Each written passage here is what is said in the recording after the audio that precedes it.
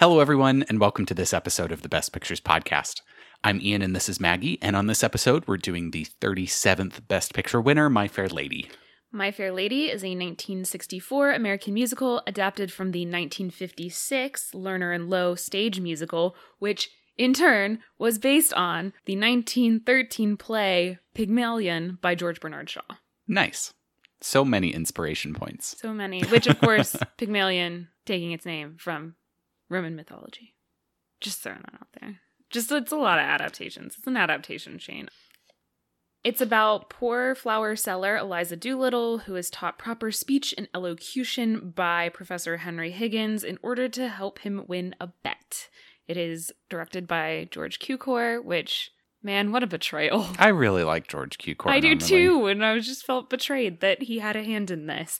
It stars Audrey Hepburn and Rex Harrison as Eliza Doolittle and Henry Higgins. It is ranked number 8 on AFI's Greatest Musicals list, beating out Oh no. Meet Me in St. Louis, Grease, Seven Brides for Seven Brothers, and Beauty and the Beast, among others. But those were the ones I was most offended by. I will say, I have never seen this live on stage, and I think I would like it a lot more live on stage. I did not like the adaptation. I'm not sure I would like it more on stage, but that's really I think I would like it more. I still don't think I would like it the most. Well, yeah.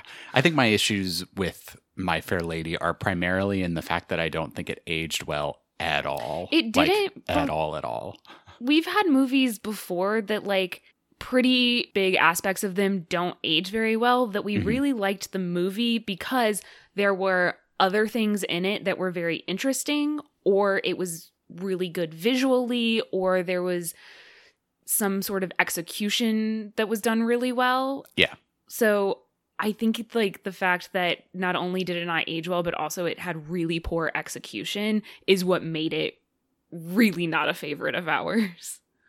Yeah, I'd agree with that. I think it's those, like, that combination. There are literally just a handful of scenes that I really enjoy. Right. And honestly, the part that's the worst is the end. I feel like the way it ends, like, if it had ended a different way, it still wouldn't have been great, but it would have been better. I mean, I would also say the first half hour is not. Yeah, we'll basically all the cockney. We'll get into anyway. it. For the most part, they were pretty faithful to the adaptation as far as, like, songs were. There was only one that they cut, and it's basically an instrumental. It's called the Busker sequence that happens after the overture.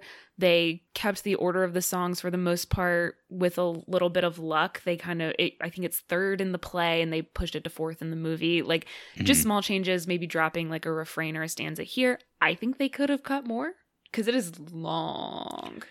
And it is not interesting enough for it to be as long as it is. Because I can't wait until we do Sound of Music next, because we're going to have back-to-back musicals that are in some way similar-ish. And if memory serves, Sound of Music, also a very long movie, but the pace is so much better and it's so much more interesting. So, I mean, we'll see when we get there. But, like, I think it was paced very poorly. Totally agree.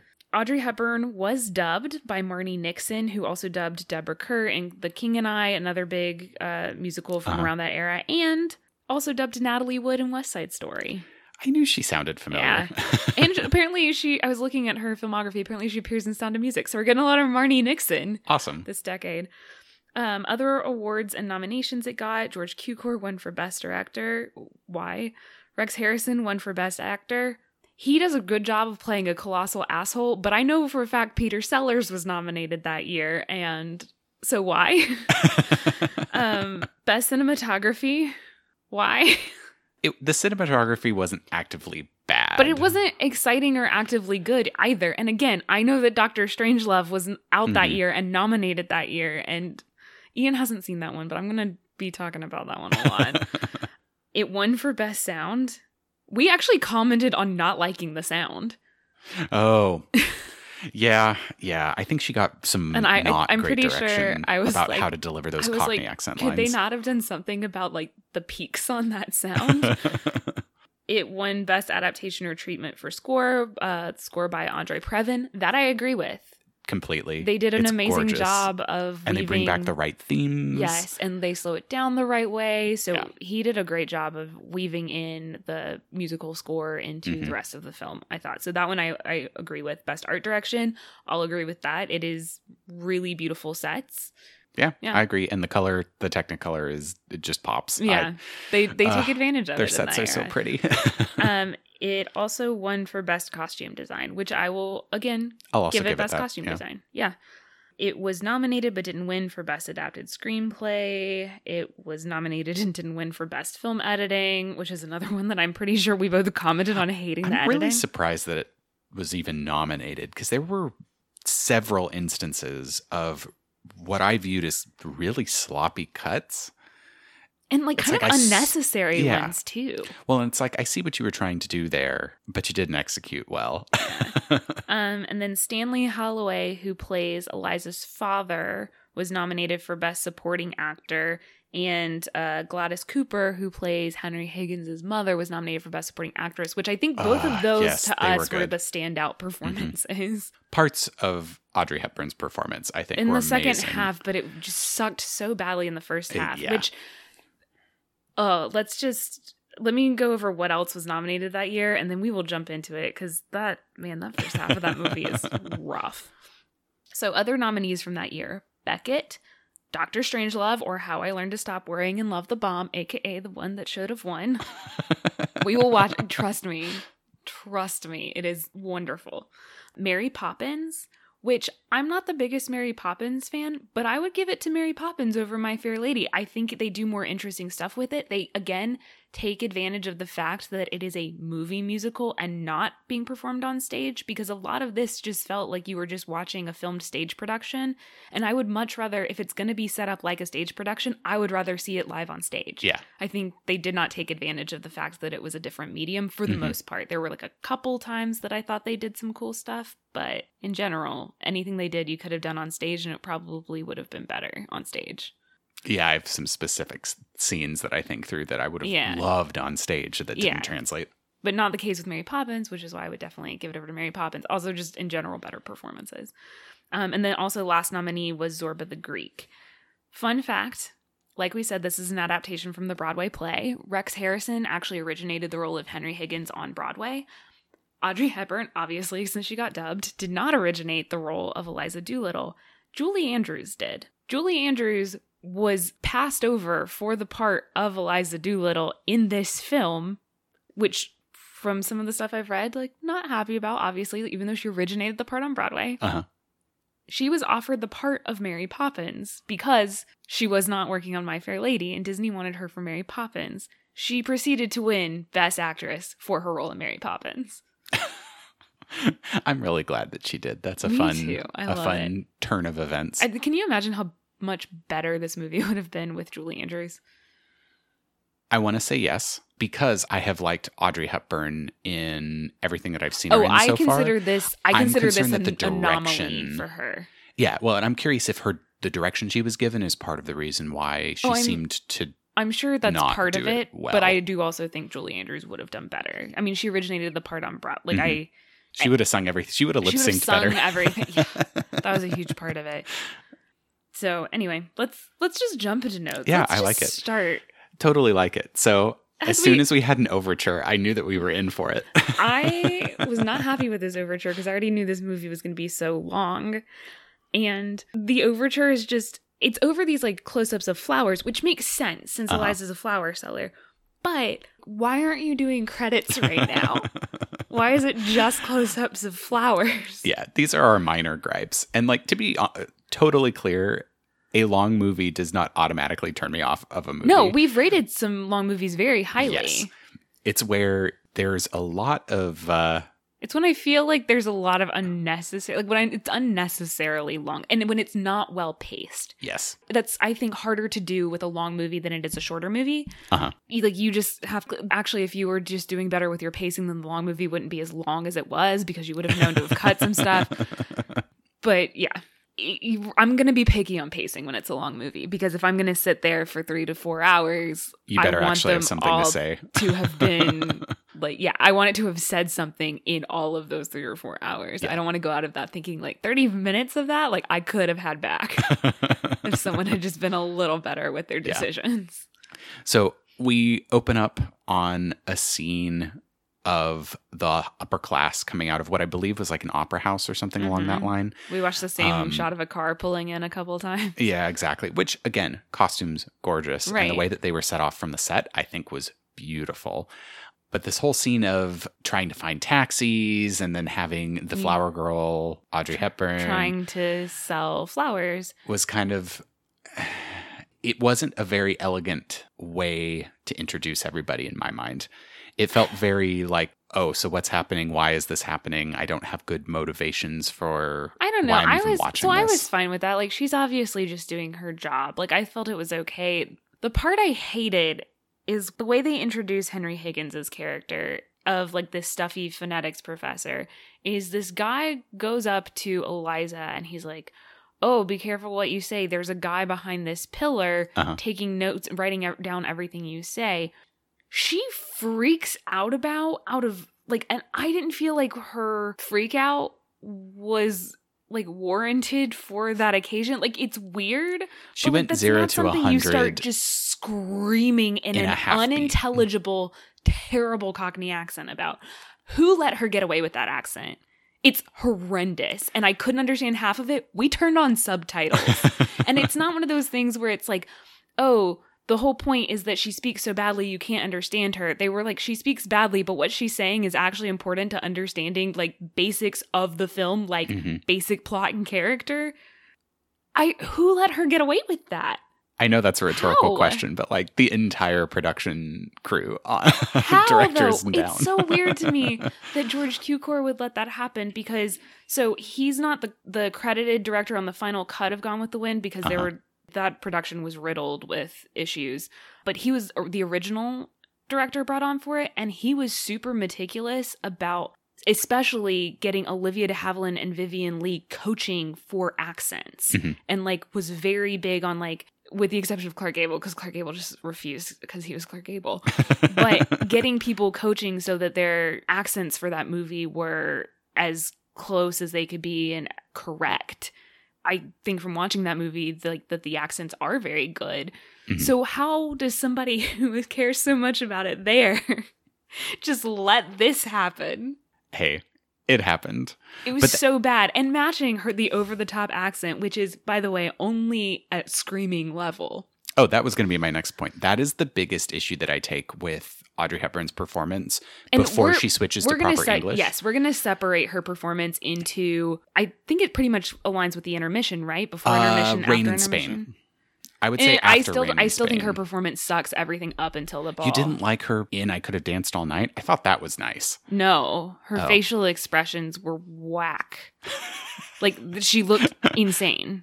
Then yes, if you're thinking pre and post ball, I'm thinking pre and post ball. I thought everything after the ball, I was like, that's the Audrey Hepburn I know and love from classics like Breakfast at Tiffany's and like Roman Holiday. I was like, that's the Audrey Hepburn I know. The first half of the movie, I was like, what the fuck is going on with her? Like, is she okay? Has somebody checked in? Because her facial expressions are insane. Like, she's got bug eyes the whole time. She's screaming everything. Like, she seems like a crazy person. And I'm sure this was the direction. She plays it so stupid. And I don't think the character of Eliza is supposed to be stupid, especially given everything in the second half of the movie and the way she talks about and articulates her feelings. And you could be like, oh, but she learned how to talk properly. Just because you don't talk, quote, properly doesn't mean you're stupid. And just because you're poor doesn't mean you're stupid. And I feel like that's what this movie said a lot of the time.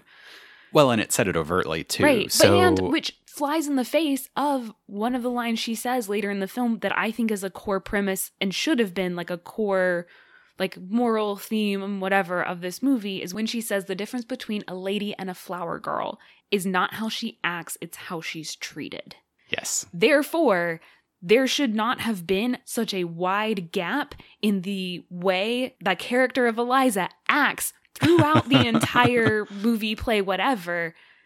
The thing that should really change is her speech and therefore how she's treated. I'm I'm with you 100%. And that's my main hey, I've been letting you rant basically this whole time. There's So gonna be a lot of it. Just stop me when you need to.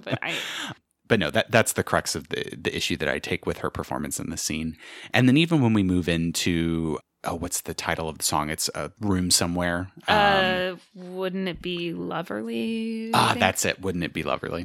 This kind of starts moving into my second gripe with this musical. So the song itself, it's a total earworm. I would say, yeah. Maggie's been singing alternative lyrics the entire time. Because I only know like the first line of each verse, so I've been making up my own for the rest of it. But the tune is really good. Yeah. And the orchestration is phenomenal. And the lyrics in that song are good too, because I would say by and large, there are probably like 4 to 5 songs in this musical that I really like, and the rest I'm on. But the songs I'm on, my issue is never with the tune. The tunes and the orchestration are great. It's always that I don't like the lyrics. Yeah.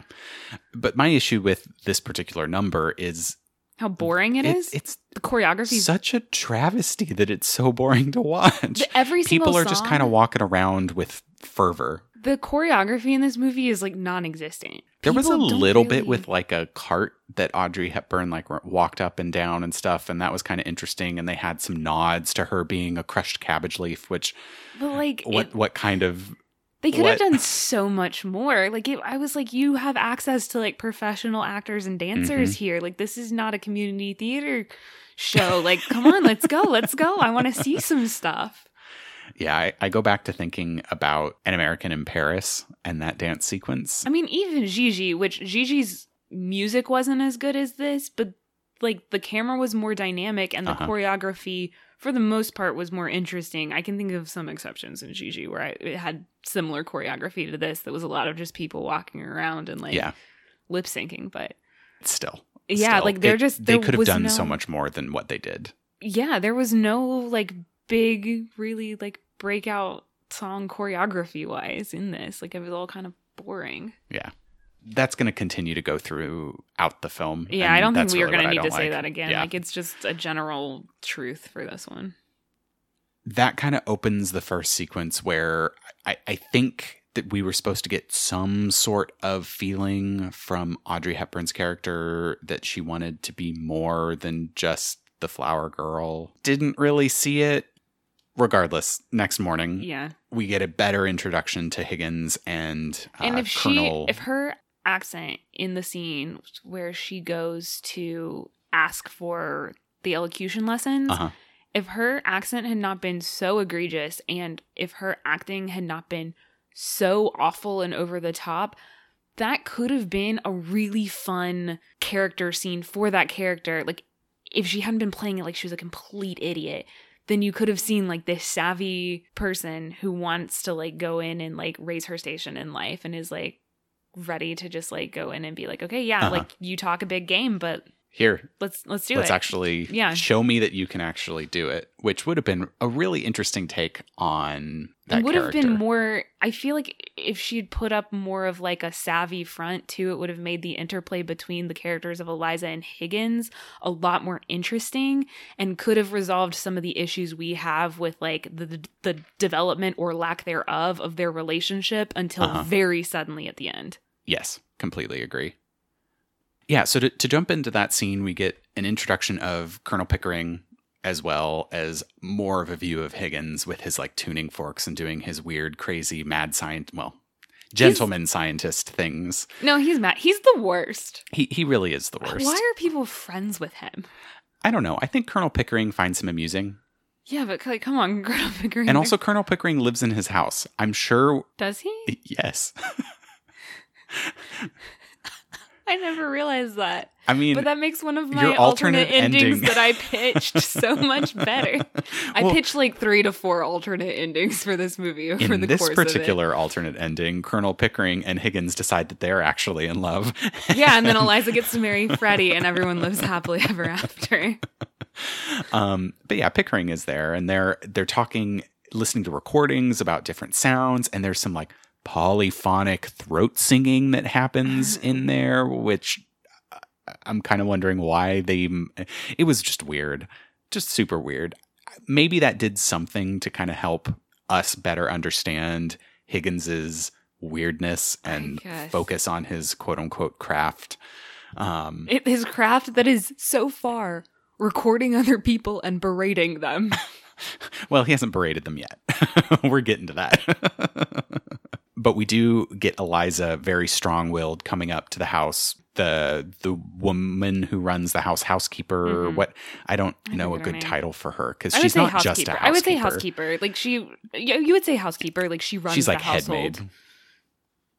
But that would be the housekeeper. Okay, then yes, she's the housekeeper. She's running the household. She keeps the home. She's super. She's like, why is this person reticent. here? Yeah, she's questioning why a woman who is screaming at her in a Cockney accent, bad Cockney accent, is coming in to talk to the doctor, which I do find it interesting how the doctor is so willing to come up with a new, quote, interesting accent that walks in the door, because all that Eliza is to him is a collection of sounds when she speaks. And she almost completely stays that way to him throughout the movie. Pretty much. We'll get more into that as we see lack of a character arc.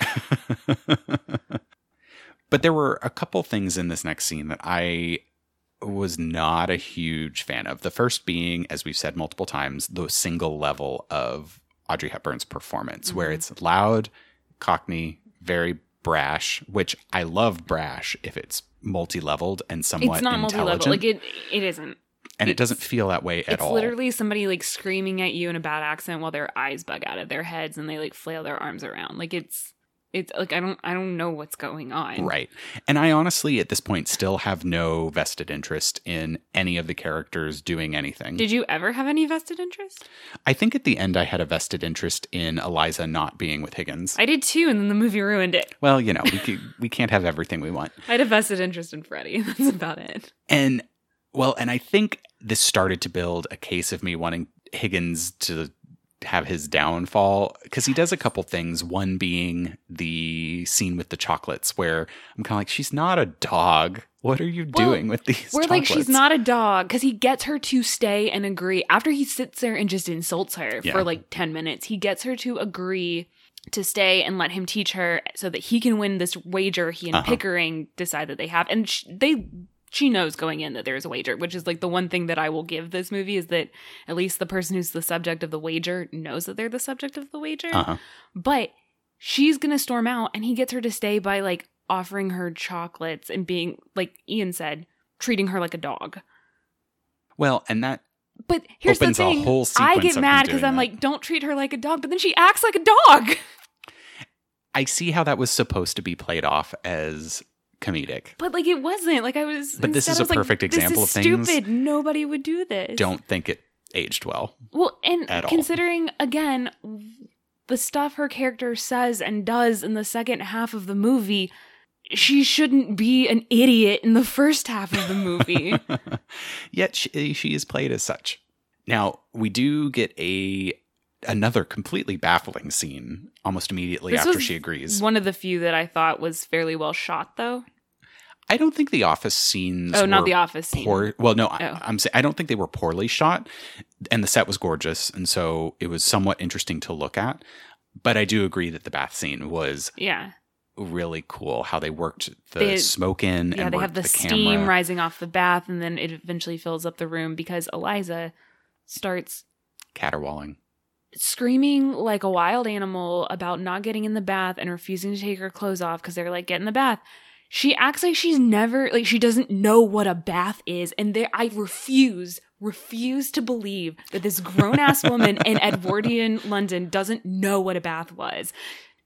Sure, she probably doesn't take a bath every day or all the time, but she would know what a bathtub is. And this is a time when you have like cars and other like automations and stuff. So it's not like the apparatus of a bathtub should be frightening her. So I agree. But it's shot well, and I just wish that they could have muted all the screaming that was hurting my ears. And we very quickly roll into Higgins and Pickering talking about all of the screaming in his office. And we go into this horrible song, which he kind of sings. Talks. Yeah. Doesn't really sing.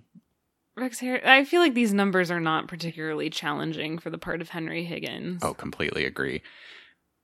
And the whole premise of that song I took issue with because it's the whole we'll never understand women. They're so different from men. And well, he's like, this is not the only song in this film that deals with that quote theme. But here's the thing. Considering what his character arc should have been, I think the song, that early version of that song, it would is have played well. Right? Because you have this grumpy old man, but he keeps talking about how he just like can't stand women and like doesn't like being around them because of like, then you have to talk to their friends, like just basic human stuff that he's like, cannot believe that he would ever want to like get married and like want to be with women and all that stuff because of it. But like his issues with women are either incorrect to make as like a generality, or they're like the stupidest things to be like that annoyed and upset about. Yeah. Or there are things where I'm like, if you don't want to talk to her friends, you just be polite and then excuse yourself. Like, I don't understand why this is an issue. I don't know. It was terrible. And then I also was sitting there and I wanted to be like, Henry Higgins, there is no way that you, as awful as you are, have that many women clamoring to be in your presence. I guarantee you it is less of an issue of him having to deal with all the women fawning over him and more of an issue of he's mad because women don't want to be around him. Frankly, I'm surprised men want to be around him.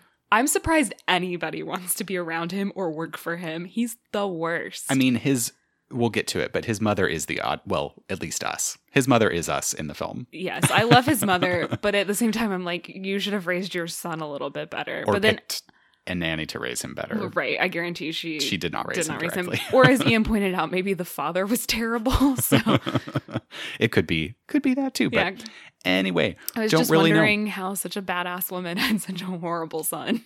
Yes, agreed. Now, we've set all this stuff up, and I want to say this was almost a full third of the movie to get us to this point. And I'm kind of thinking to myself, not much has happened in this time. So going back to that pacing issue, this should have happened much more quickly in my mind, like back to back. The whole meat of this film. Not much has happened, and we don't care about any of the characters. Exactly. So in my mind, this was not time well spent. No, not at all. After that whole kerfuffle of a scene with the bath and that horrible song, we get the first time that he threatens her with corporal punishment. Wait, was this when she was all strapped into the machine saying her vowels? Maybe. At one point he tells the housekeeper, like, if she doesn't cooperate, hit her. Oh my goodness. I just remember, people, that he's going to threaten her with stuff like that and with calling the police multiple times. That becomes important later in the film. Yeah. There's a moment when I'm pretty sure I like almost flipped the coffee table because I got so mad. Yeah. So this next sequence of scenes is Eliza learning to speak, quote, proper English. I'm using scare quotes a whole bunch in this because I don't actually agree with the premise of many of these things. Language is a living, breathing organism that changes and evolves over time as new sciences and technologies and social systems introduce new words into the vocabulary. Yeah. Unless it's French, Maggie. Fuck you, Henry Higgins. Fuck you. Oh, yeah, Ian. Commonly known, the French never invented a word for car. That's not true. Even French, which is a very standardized language, does change and evolve. Exactly. Sorry, every time he was like talking about properly, I cringed the entire time he would talk about that. So, and as a reformed grammar person, I'm like, it's extra cringy for me because if you get your point across and everybody understands what's going on, what's the issue? Also, it's the groups that actually contribute the most to the evolution of language that are usually the most maligned by how they speak. Yeah, because it moves from the outside to the mainstream. Mm-hmm. Like, even your accent and the way you're pronouncing stuff, like, again, it changes over time. It's based on class. It's based on where you are, like, geography-wise. Like, it's just, you can't get mad at people for it. Henry Higgins. Oh, but you can. It's a character flaw that he never gets over. So it's just a character trait. It's just a trait. I feel like a flaw is a thing a character overcomes. It's just there. But the next sequence of scenes, we get a view of poor Eliza strapped into this machine, saying her Why vowels. does she have to be strapped down? Because we're in Edwardian times, Maggie. It's all apparatuses. Apparati? What's the plural? Anyway, apparati. All mechanical-looking things have to be torture-like devices. So she's doing all of this work, and at the same time, we're getting the servant singing about how poor Mr. Higgins is like running himself raw, trying to figure out how to get this underprivileged woman to speak properly. Berates her at every turn. I actually, while watching this, Googled, are Henry Higgins' methods correct? And I found an article by like a speech therapist that was like, basically everything he does except for one thing is a terrible way to teach somebody like how to speak. Yeah, and the one thing that is good actually does turn into kind of a funny scene. But they could have made it funnier, remember? Nobody did anything about the burning piece of paper, okay, which let's is what I don't describe this understand. scene because I think they could have done it better. I think it could have been funnier. This is also maybe the only time we have chuckled in this entire movie that it's supposed to be a comedy. So they are sitting. There is a bit too where he's like putting marbles in her mouth so that she has to talk around marbles and she swallows one. And I did kind of chuckle at his reaction where she goes, "I swallowed one," and he goes, "Well, it's fine. I have more marbles," and then just starts putting more marbles in her mouth. But I was like, maybe you should just not put marbles in her mouth. Yeah, because she's going to choke and die. It also doesn't help at all. Like, that's a terrible method. But the one that is actually apparently kind of legit is when he's trying to teach her not to drop her H's at the beginning of words. With the fire apparatus. Right. So he has this thing set up that has like a flame going, and then she speaks into like this funnel that's connected to the apparatus. We're going to use that word a lot. The apparatus that has the flame. And she's supposed to do like this tongue twister that has a lot of H's in it. Like Hanover Hurricane. Yeah. So every time she goes, huh, it's supposed to like flicker the flame. So it shows her visually that she's not dropping her H. Uh-huh. So she's doing it and she's kind of entranced by the mechanism, though her eyes are too wide. And I'm like, at this point, you've seen a lot of weird shit in this house. Why are you surprised? But it's just fire. She's got a piece of paper that she's holding that has, I'm assuming, what she's supposed to be saying on it. And you have Higgins and Pickering talking in the background. And she's like doing well, and you see the flame flickering. And then the paper she's holding is too close to the flame because she's not paying attention. And it catches on fire, which is funny. But what I wanted her to then start doing is doing the like rhyme and the H's and the huh, like the breathing. To try and put it out? Yeah, to try and put out the flame on the paper. Like I thought that would have been funnier. That would have been funnier. Even Pickering and Higgins reacting more urgently to it could have had some comedic effect. They were just kind of like, oh, something's on fire. Okay. Come on now. We did kind of skip over one song, the Death to Mr. Higgins song that Eliza sings. Yeah, the Henry Higgins Just You Wait or something. Yes. And I appreciated Just getting... You Wait, that's what it's called. Yes. I appreciated getting some insight into Eliza's view, which I totally agreed with. Performed. And it wasn't particularly interestingly shot. It was in this like tiny foyer area, and they did this thing with the camera where they kind of focused in on the it's like a little mini dream and her sequence where like a king comes in and there's I wanted more Henry energy Higgins and anger from her. Marched down with a firing squad. I just didn't believe anything. Like it was so clearly somebody trying to lip sync. It was so somebody trying to perform. Right. One of the things that I love about Audrey Hepburn and like everything else I've seen her in is how natural and charming she comes across. Like even everything looks effortless. Even in Breakfast at Tiffany's, which the whole point of the character of Holly Golightly is that she is performing this personality and persona that she has crafted for herself. Even then, like Audrey Hepburn feels real. Right. And this entire one is I was like, this person's just like trying to perform for me and they're not doing a good job at it. Definitely agree. And again, it's in Breakfast at Tiffany's, which is the most recent thing that I've seen. It feels like an effortless performance, and which means that she disappears into the character as opposed to well, it's kind of like you wear the clothes versus the clothes wear you. This character wore her. Yeah. So not a huge fan. Regardless, I like the song though. Oh, the song is great, and again, the projection of the anger toward Professor Higgins. Yeah, loved it. Needed that. wanted it. Another thing that I'm not super happy with is the lack of progress that we're seeing throughout this entire sequence, which is long. She's not just going to magically learn to say that the rain in Spain falls mainly on the plain. Basically, she's saying it in her really bad Cockney accent. He yells at her and gets really frustrated and is like, "It's no use, dramatic collapse onto sofa." And then she like looks dejected and then says it all completely properly.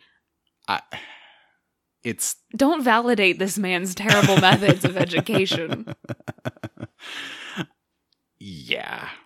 Now, the Rain in Spain song, too, it's the song. most dancing that I've seen so far in this film. Like, it's the most. Still not that interesting, not and I hate that song with passion. I think that song is terrible. It's annoying. I seem to recall the musical part of it being fun, but the lyrics were they were okay. They were terrible. They're not as good as I Could Have Danced All Night, which is actually my absolute song that favorite comes right song. after this. Yes. I think Wouldn't It Be Loverly might be my favorite. It's the one I keep singing and making up words to. But I Could Have Danced All Night is good. But again, Audrey Hepburn's performance, not great. It's funny that I said that I wanted more energy from her in Just You Wait when she's kind of giving too much of this one note over the top. You don't want more energy from her. You want more believable energy from her. Yeah, that's what it is. That's definitely what it is. For I Could Have Danced All Night, though, parts of it I really, really liked, especially once she got upstairs and all of the servants were undressing her and things like that. Understand like where that song falls, because at this point, like literally Henry Higgins has been nothing and will continue to be nothing but just rude to her. They barely danced. And she's probably danced with other people before who are better dancers. Like, so totally agree. Before watching My Fair Lady, I was super to believe familiar. This woman has never danced before. But before watching this movie, I was very familiar with I Could Have Danced All Night. It's one of my grandparents' favorite songs. Mm-hmm. But in my head, I had built it up to it coming after some big, like, coming out ball or a soiree or something more than just saying the rain in Spain. Well, being led around a study of a really mean old man. So maybe that's me projecting my expectations, but that's such a grand song to come after such a disappointing, like, prompt. Yeah, it feels like it's coming out of nowhere. Why? Like, agreed. Totally agreed. Fortunately, we get one of my favorite scenes after this, though. This is at the races. This part was shot very well. The costumes were amazing, and the choreography in this one actually really good. Oh, but loved it. It was really good kind of because of the lack of choreography, which worked in this standpoint. Because we get the scene of all of the upper crust at the horse races. This is their like trial run. Yes. So before we even get to see Eliza and Higgins and Pickering, we have setting the scene of every one of the upper class in their stark black and white costumes with their over-the-top hats, and all of the men in the perfect same suit that's in the fashion of the time. And the way that they set the scene in this very stage-like set, which, again, liked how it was stage-like here. I think it can be used effectively in film. I think they could have done the same idea with the, like, expressionless rigidness and that color palette in a not stagey way, though, and it still would have worked. Totally agree. But yeah, I liked it here, I didn't at mind least. it here.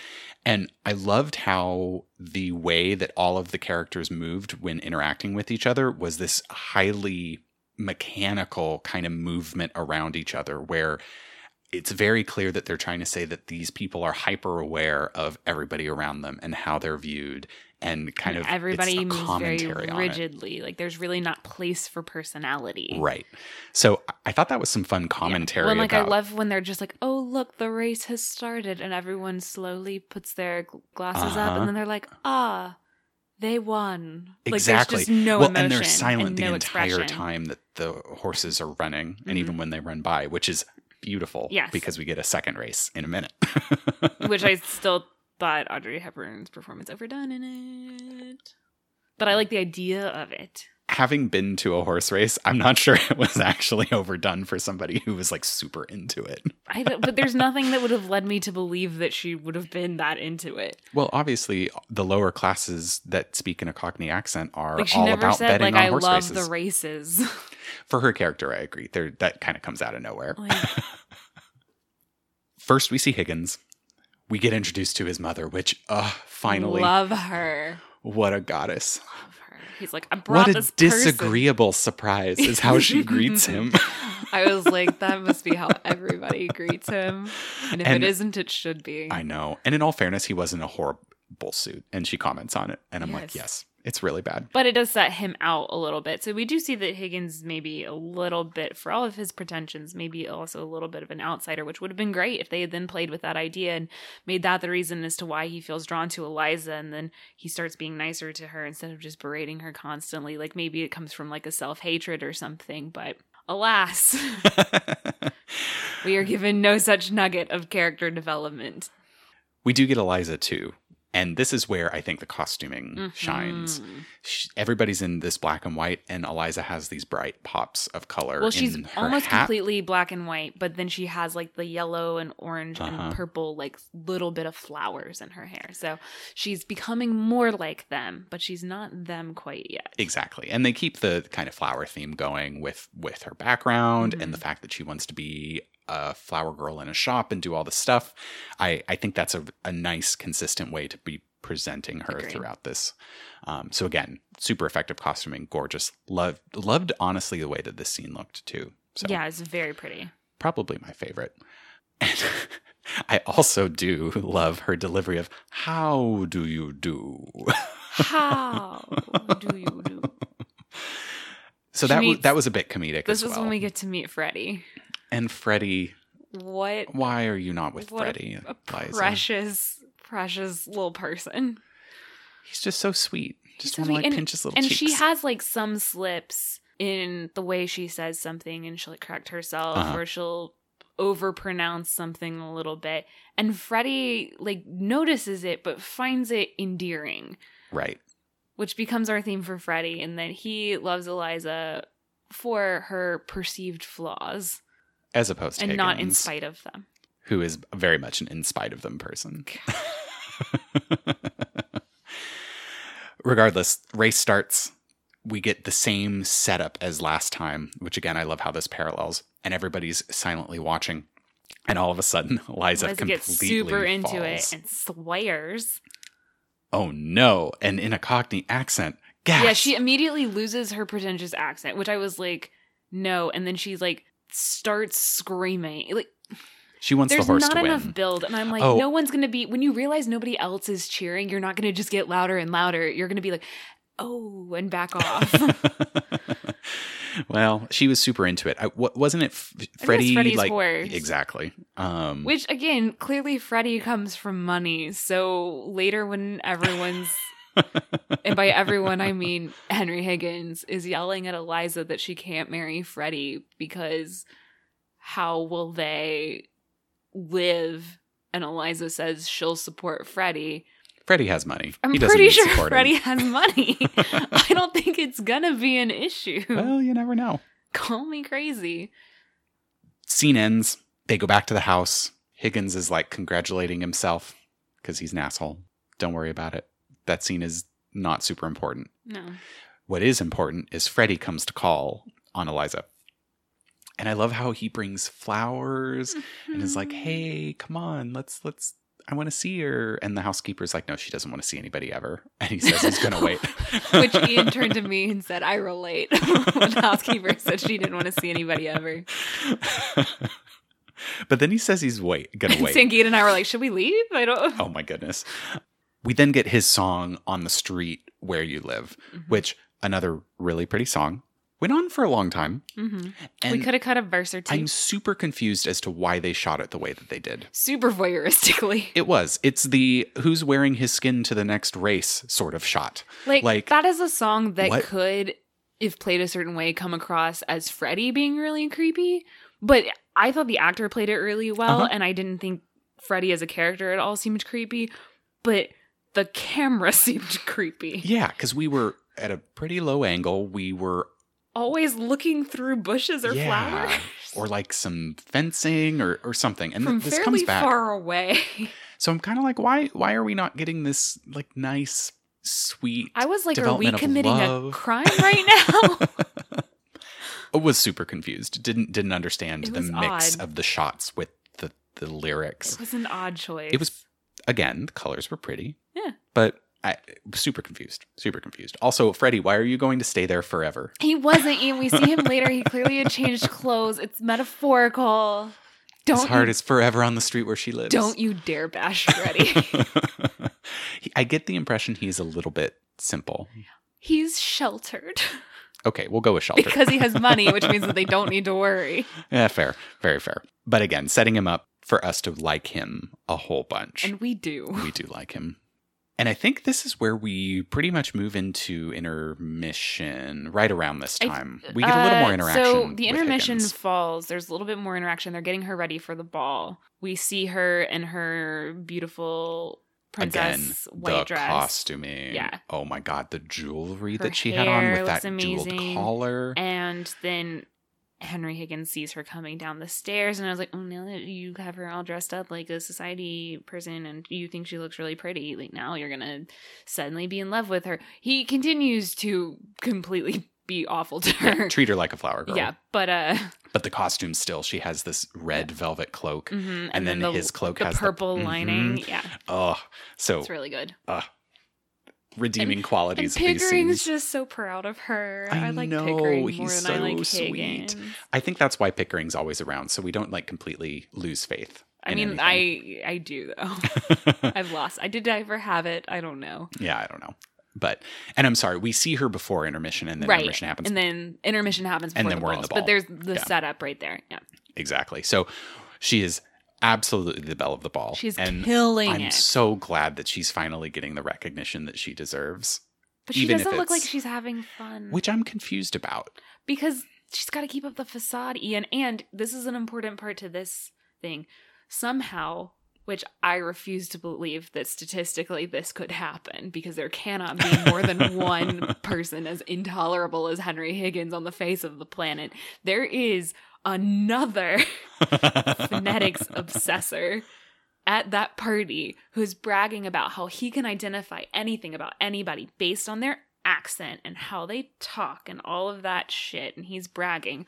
So Pickering's freaking out because he insists that this guy is going to out them. He's going to realize that Eliza's a fraud.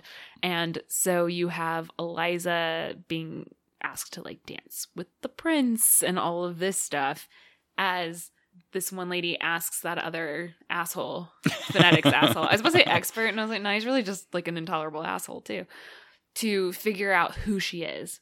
Uh-huh. So there is a shot that I actually really liked of Eliza and the prince kind of dancing, and as they dance down this line of people, you see the rumor fall, like the whispers following them from person to person as they move down the line, that dancing, was cool. and that was really cool.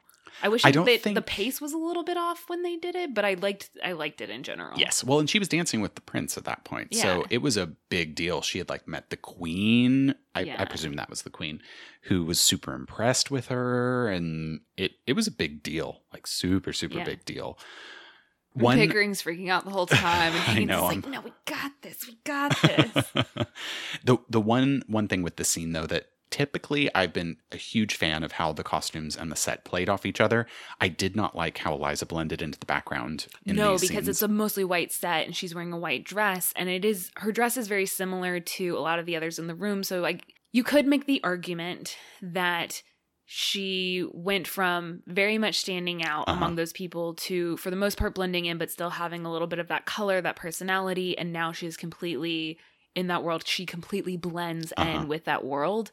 But I would have liked her to be just like a little bit more offset from the set decoration. Completely agree. And you took the words right out of my mouth, because when I was saying it, I was thinking like we need to show her becoming blending in with high society. And to some extent she does, but even the glitters couldn't make me like she can blend in maybe with like the other costumes, just not the set. Yeah, I agree with that. It's really the kind of celery-ish green walls just didn't do anybody any favors. I also expected that ball to be a little bit more grand. I don't know. There were a couple scenes there where it seemed like the set simple. felt not as grand as it could have been. Yeah. I think it's because all the other sets were so scaled up for the most part that maybe it just didn't feel compare, as big. like in comparison. Regardless, was surprised and slightly disappointed that this normally was so good. Yeah. So this is a rip-roaring success. And of course, they go back, and it turns out the other Fanatics asshole did call her a fraud. Because you know why? Clearly, Ian. She is Hungarian royalty. Commence. Oh my goodness. Henry Higgins and Pickering congratulating each other and themselves. In song. And this is... You did it. This is the one bit where I was like, okay, the way they staged this song I like. And this is also one bit where I was like, Audrey Hepburn performance, killing it. This is what I wanted to see the entire performance is in the background the whole time. You can tell that she did not really have that good of a time, that something is bothering her. She's literally in shadow. She literally is in their shadows. Ugh. That bit was really good. Oh my God, this character has thought processes. And emotions that aren't screaming at bathtubs. Why haven't we seen this until now? I have no idea, but that is the performance that I was hoping for the entire rest of the time. Same. The end of this scene. Very important. Yes, very important. Comes back down for his slippers. It's like time to go to bed. Like, Eliza, where's my slippers? And she throws them at him and gets very upset because... One, she's mad that they were congratulating themselves, and she did all the work. She says, I did this for you. And then he calls her an insect. He's been calling her also like a creature, an insect. A gutter snipe. I think I wrote that one down. He actually did have some really good insults. He did. We were like, oh, we might not glad those. With how they were deployed, but by themselves are right. amazing. So he gets mad at her because he's like, you're taking credit for all my hard work. And I'm like, you berated her and she triumphed in spite of you. And your horrible teaching techniques, because clearly she's more intelligent than she was being played. She's also terrified, understandably, about what happens to her now. Uh-huh. Because as she explains, she used to have a job. Like, she used to be able to sell flowers. And now, because he's made her a lady, there is basically no profession for her. I think she actually says something about having to sell herself because he's made her a lady and she has nothing else to sell. Like, right. Women, especially upper-class women or perceived upper-class women, would not have been expected to work. Yeah, so what is she going to do What does she do? Like, what happens to her now? And he basically says he doesn't care. And that you'll be fine. It's all good. He dismisses her legitimate concerns. Uh-huh. And I wish she had thrown something harder than a slipper at his head. Well, she missed both, so... I wish she had thrown something harder than a slipper and hit her target.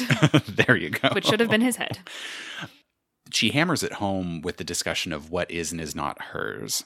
And I love this because she clearly understands what sort of power dynamic she's in. She wants zero perception that there is any sort of thievery or impropriety with the clothes and the jewels. He has threatened multiple times to call the police on her, to slap for her, not cooperating for things that I'm pretty sure you couldn't get arrested for. Like, I don't know what his thought process is, Ridiculous. But he's threatened her with that multiple times. But she's like giving back the jewels because they're hired. Yeah. She's like, is this dress actually mine? She asks what clothes she owns, and he's sitting there being like, don't be ridiculous. Of course, what would... Because Pickering paid for everything. Yes, what would Pickering do with that dress? Yeah. But he gets super defensive all of a sudden. And she says, I don't want him worth any... I hate when people get defensive because you call them on something that they did that was wrong. Like, or call them on something that's legitimate and that they trivialize. Yes. At one point, he kind of like walks at her kind of fast. He's not going to hit her, but she cowers and says, please don't hit me. And then he gets mad at her. This is when I almost flipped the coffee table. But we had wine glasses and beer on the coffee table, so I couldn't flip it. Also, it's a heavy coffee table, so... You couldn't flip it. I couldn't flip it. But emotionally, I flipped that coffee table. He gets mad at her for being worried that he's going to hit her after... Again, he has multiple times throughout this film threatened her with violence. Not necessarily from him. Usually he's going to have somebody else hit her for him. But of course, you're being angry and unreasonable over her legitimate concerns, and then you kind of charge at her? Yeah, she's fucking afraid. All the anger. So much indignancy. Is that a word? I think it's a word. I hereby call it. Just fire. Fire around my eyes. So we get a reprise of Just You Wait, which is such a good moment for this to come in. That is actually one little bit that is Audrey Hepburn's actual voice, because she does it as she's like crying. Also, I'm pretty sure I read that Rex Harrison, his recordings were done live because he was like, every time I perform it, I do it slightly differently. And I was like, shut the fuck up, Rex Harrison. Just learn your lines. He won a Tony for that part on Broadway. Well, I didn't see him on Broadway, so I can't comment. I didn't either. I was just going to throw that out there. But that was so good. And the way that it was reorchestrated to have some super emotional moving lines in the low strings just heightened that whole experience there. So again, score on point here. She's running away. Get a little bit of the reprise of On the Street Where You Live by Freddie, because he then intercepts her as she's running away. I actually really like this song between the two of them. Yes, but the whole time, her whole thing is, don't tell me you love me, show me you love me. And he keeps trying, girl. He keeps going in for that kiss. And she keeps walking away. Tries to carry her case for her. Like, do all of these nice things. I love that bit where she's like kind of swinging the case as she's walking, and he's like trying to like reach over and just like take her case for her, but like keeps... And this was swinging it the other way. It's really cute. It is. And where we talked about lack of choreography, lack of dancing earlier, this is where I think there was good movement and physicality. Not necessarily. It was staged well. Exactly. So it wasn't dancing, but it was more interesting than Wouldn't It Be Loverly? Yeah. The song in itself I didn't like that much, but I thought like the lyrics I wasn't the biggest fan of. But I thought it was a cute number. And it built up our love of Freddie a little bit more. We already loved Freddie so much. She's decided she's leaving. She's trying to find out where she fits. We get that cute scene with Freddie, and now we get this devastating scene at the Old Flower Corner. Mm-hmm. Again, the subtlety of Audrey's performance here. Where was it? So good. Where was it for that first half of the movie? Exactly. So she's dressed up in her high-class togs, doing her thing. And I wish they could have shown more from the beginning that maybe she was always a little bit different too from... Yeah, where she was kind of pretending to fit in. Yeah, I don't know. I just would have added more to the character. But the people who, of course, were there at the beginning with her, and they're all singing reprises of Wouldn't It Be Loverly, which is really, really well done. But they don't recognize her. And it's so devastating. She doesn't have a place anywhere. With the upper class. She doesn't have a place with lower class. Where does she fit in? Yeah.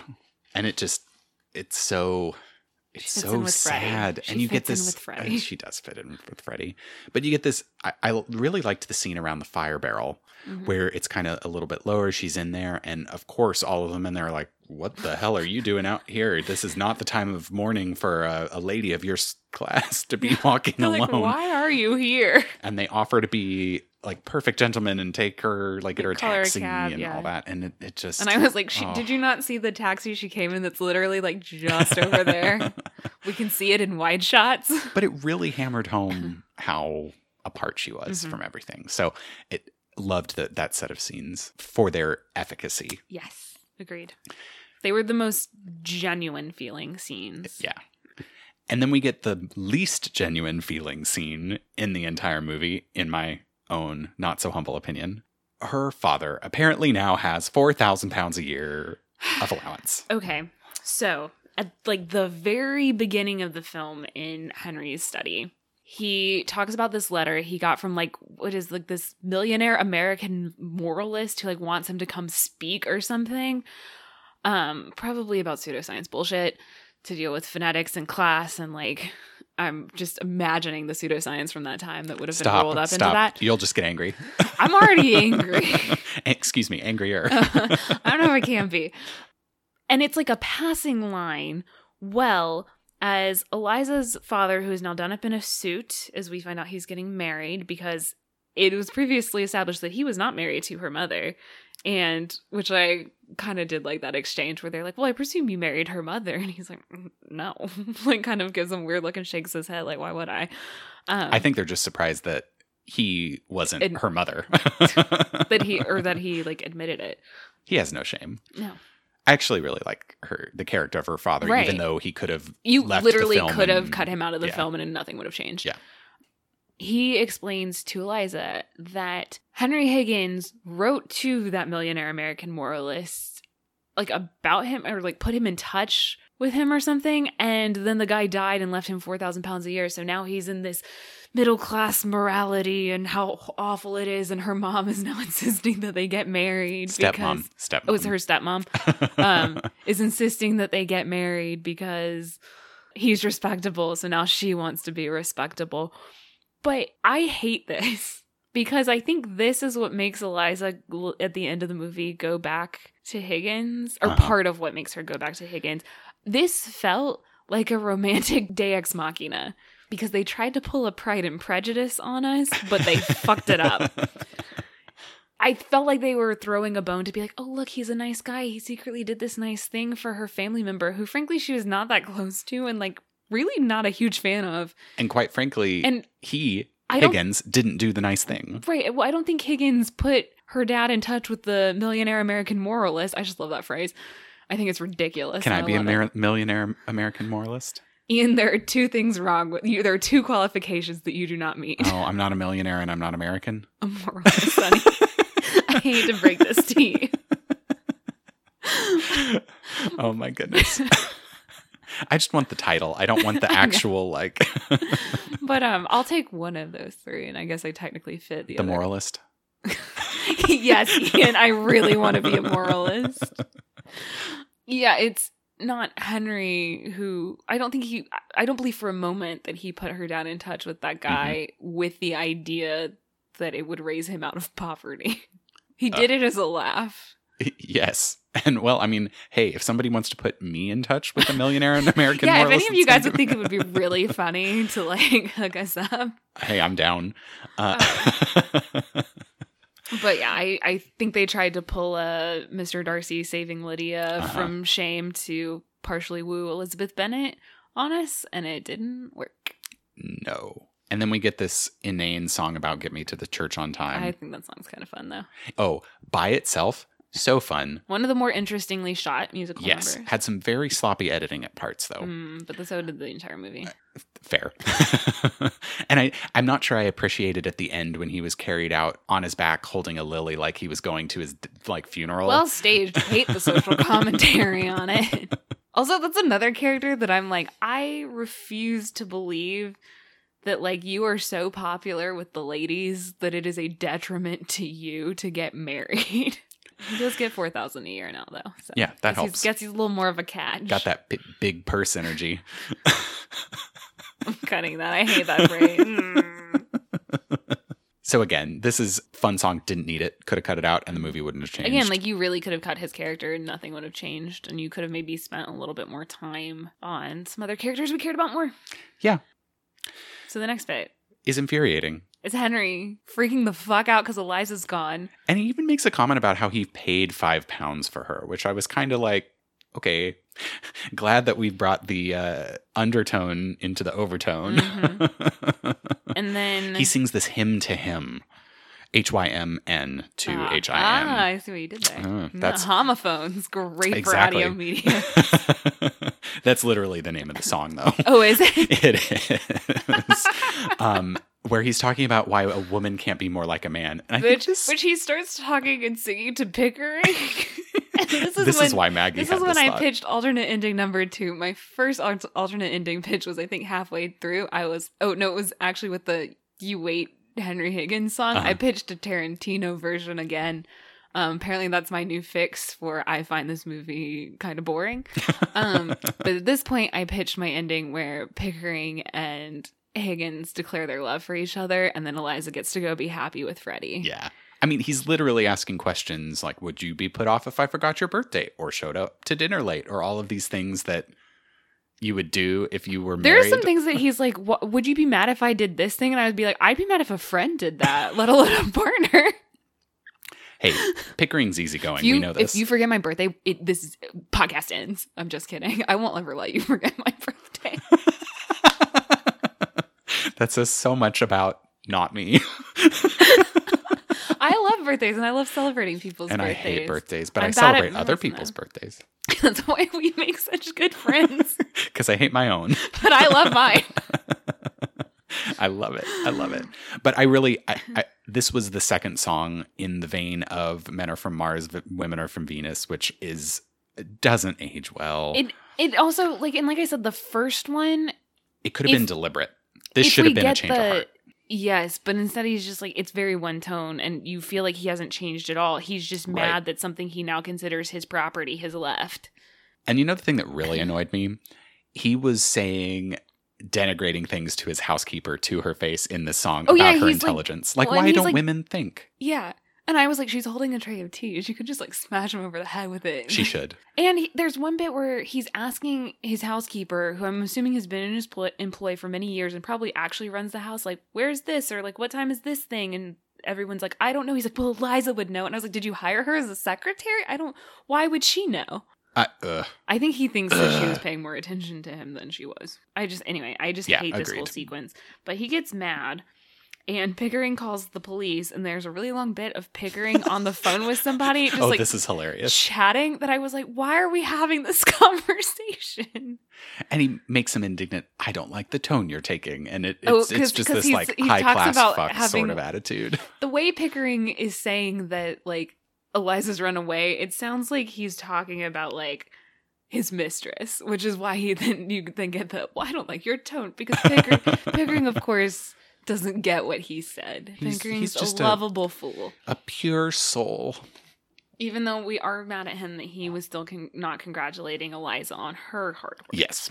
But there is a bit fool without flaws. Yes, but much more lovable than Higgins. He is calling the police and he's like describing Eliza. He knows roughly her age, guesses her height.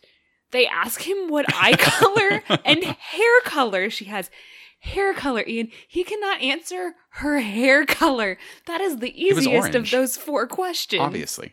It is the easiest of the 4 questions he has asked, and he doesn't know. But anyway, when he can't name her eye color or her hair color, Higgins, like, pokes his head back in the room and is like, her eyes are brown. Her hair's brown. So you're like, he paid attention to her hair and her eyes. Awesome. Just the physical aspects of Eliza. Again, a scene that I think could be played very comedically.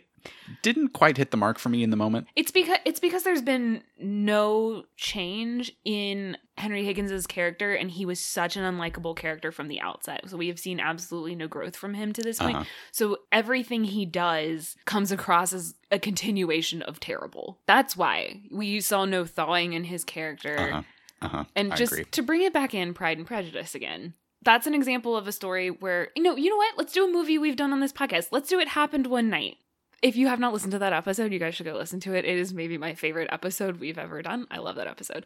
But you have 2 characters who, from the very beginning, do not like each other. They do not get along. The male romantic lead, Clark Gable's character, is very curmudgeonly and like kind of an asshole a lot of the time at the beginning. But we see interactions between them that become endearing. We see them both start to thaw and start to change their mentality a little bit and start to see things from the other person's point of view, so that by the time they end up together at the end, we are cheering them on and we are like, yes, you two are meant to be, because we see those changes in their character, because the movie takes time to let them know each other and grow and change. And this movie did not do that.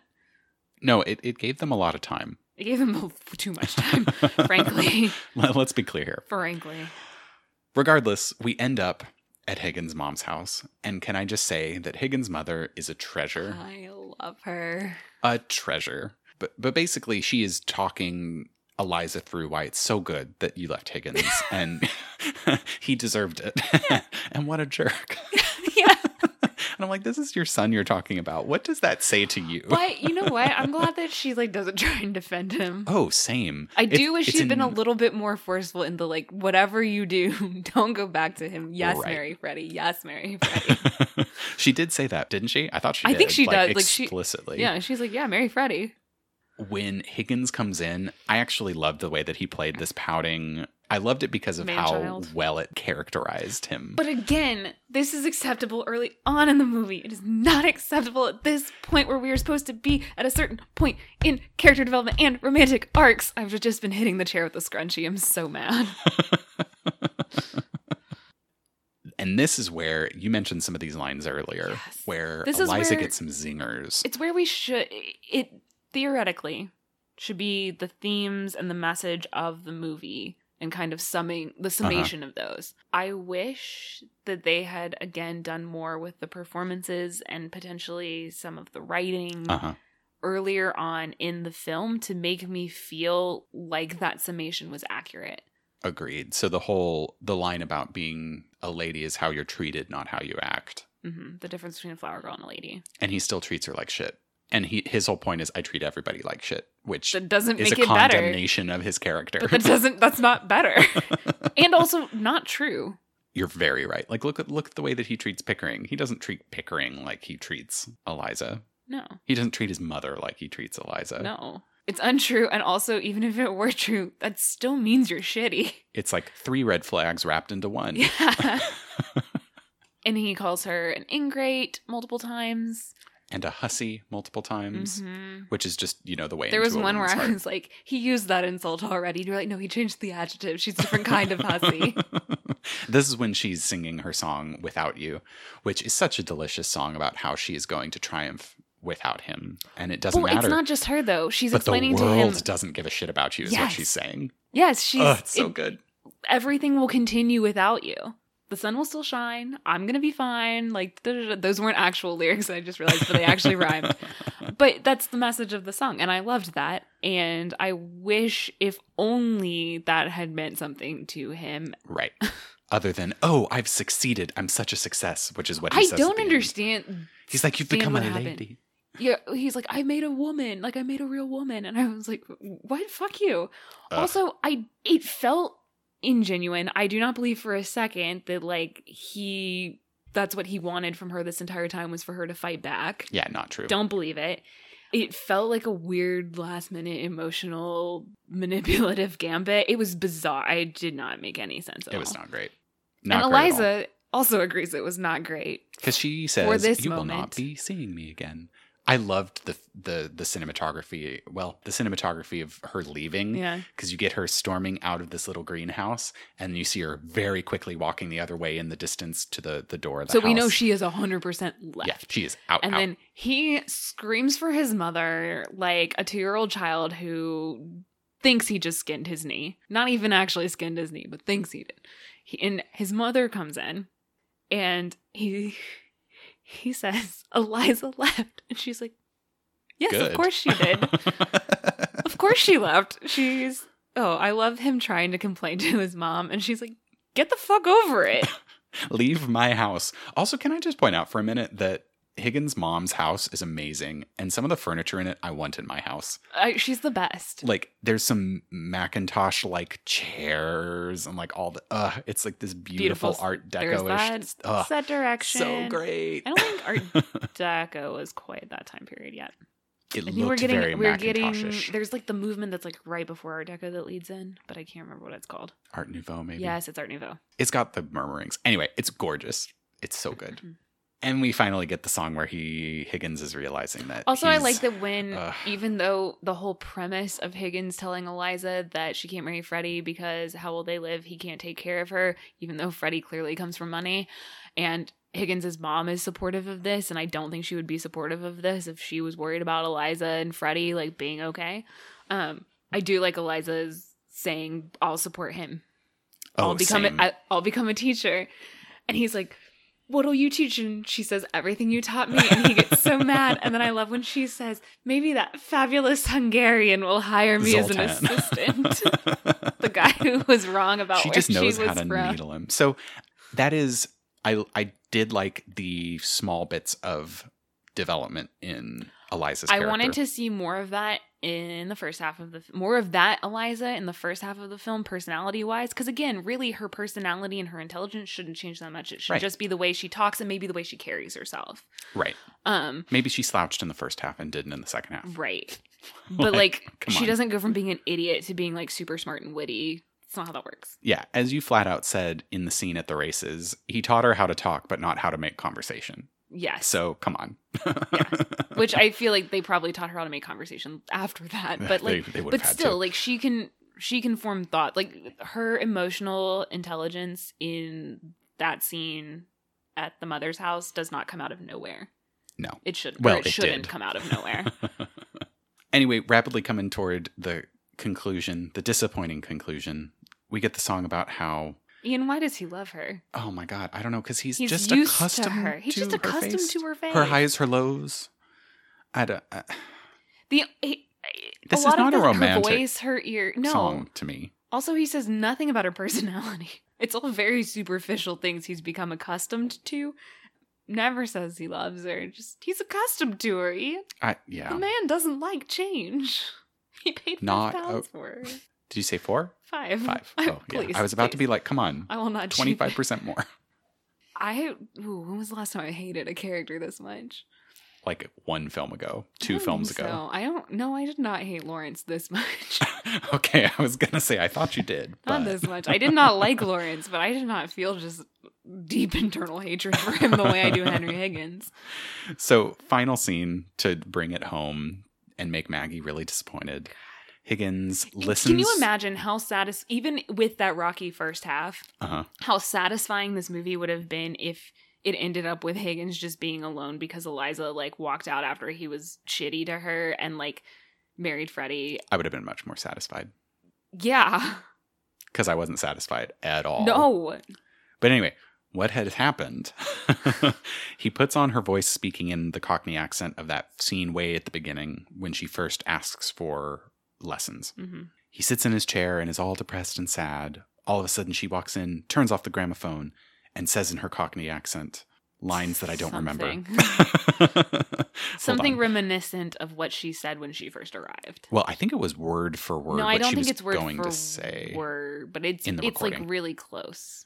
And then he looks up. Oh, no, it is word for word. It's I washed my hands and face before I come, I did. Which great. Okay. Woo. Awesome. Yeah, if she'd done that, maybe she shouldn't have been so afraid of the sight of bathwater. I don't know. I'm just saying. And then he's Eliza. Where the devil are my slippers? And just puts his stupid fuckboy hat on his face. And like slouches in his chairs and is like, where are my slippers? And I was like, this is what you came back to? Are you happy? I'm not. Go find Freddie, apologize, and marry him and live happily ever after. Yeah. I have you know no what makes words. me really mad? What? We spent our Valentine's Day watching that movie. Wasn't it romantic? I'm not even a big Valentine's Day person. But the three of us watched that movie instead of, like, I don't know, like eating cookies or something. Or watching an actual good rom-com. We could have watched Flash Gordon again. Okay, you know what? We could have done a lot of things, but we had to watch My Fair Lady. I know. So I'm just so upset. I was not satisfied. It was gorgeous, though. That I will not deny. I've seen Even prettier. her costume in the end with the high collar in the kind of pink. Yeah, no, it was pretty, but it does not make up for anything else that happened. Well, I'm sorry. So unhappy. Now Maggie's pouting like Higgins. I'm pouting better than Higgins. Excuse you. And what I am pouting over is legitimate. Ask Higgins that. Anyway. Lists. Anyway, wait, first, I forgot that I had written this down. I wrote down a list of movies that came out that year, some of which were nominated, some of which weren't, that I think are better than this. Dr. Strangelove, A Hard Day's Night. Want to talk about cinematography, Ian? Both of those. Marriage Italian Style, A Fistful of Dollars, Father Goose, Mary Poppins, Bikini Beach, which is a Annette Funicello and Frankie Avalon beach film, and it is delightful. And then also the film that I have not seen, but it's called Roustabout, and it's with Elvis Presley and Barbara Stanwyck. And I love the name of it, and I just really want to see those two actors in the same film. Yeah, so basically, this film would not have won in Maggie's mind. God, Did not win in Maggie's mind. No, it didn't. She's in fact blocking out that it won in the mid-60s. There's just this black hole there now. The 60s were a weird time. Oh, but then we've had some really good stuff, and we've had even though like we didn't like Lawrence of Arabia, like it was still undeniably a good film. Yeah.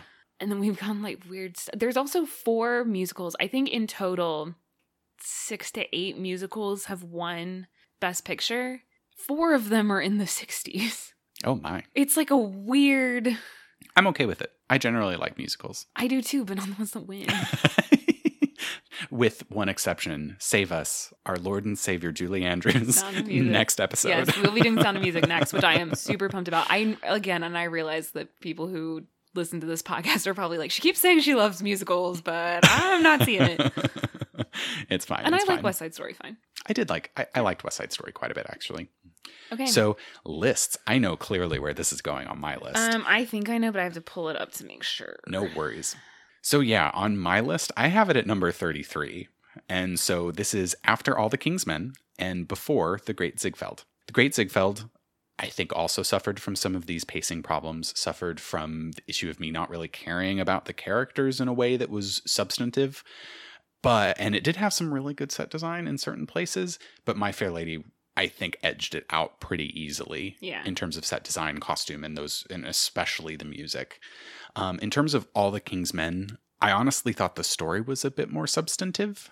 And at least in some of the characters, we saw some development that was more clearly presented, and that we were movie getting was just something to go with. Such a structural disaster. The structure made it a little bit difficult. Like the editing for sure was not why I thought it was better.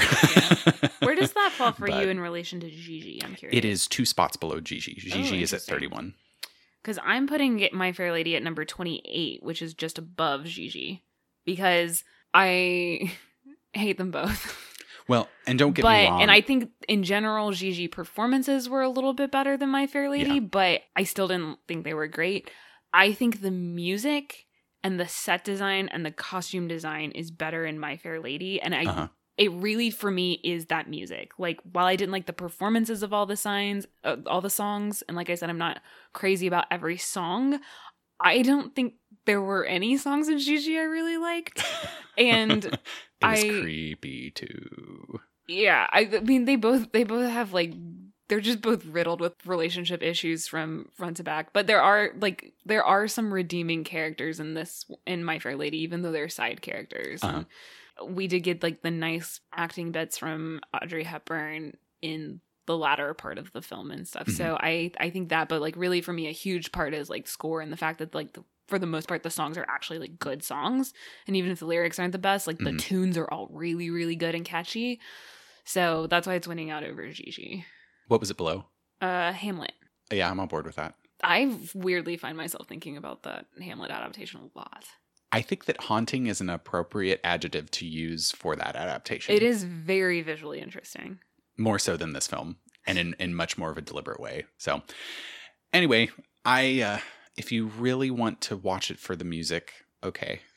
But I think there are better musicals to spend 3 hours on. I agree. Like Sound of Music. Yeah. Or if you want one that's like similarly lighthearted and like a little bit more stagey, watch The Great Race. I don't think it's like technically like super musically, but it's got some musics and it's fun. But yeah, not huge fans here. But that's okay because like we said, we get to do Sound of Music in the next episode. I'm really excited for that one. I am so excited for that one. I've not watched that movie in a while and I'm very excited too. Same. Until next time, you can find us on social media. We are at Best Pictures Pod on Instagram and Twitter. For more long form stuff, you can write us in at bestpicturespodcast@gmail.com. We'd love to hear from you. Hear your thoughts on My Fair Lady. I do want to know why people. I have heard that this is actually loved by a lot of folks. Yeah, it's a very beloved one. I want to know what other people see in it that I am missing. So let us know. Yeah, we'd love to hear. Tune in next time for Sound of Music. Thank goodness. Thanks for listening.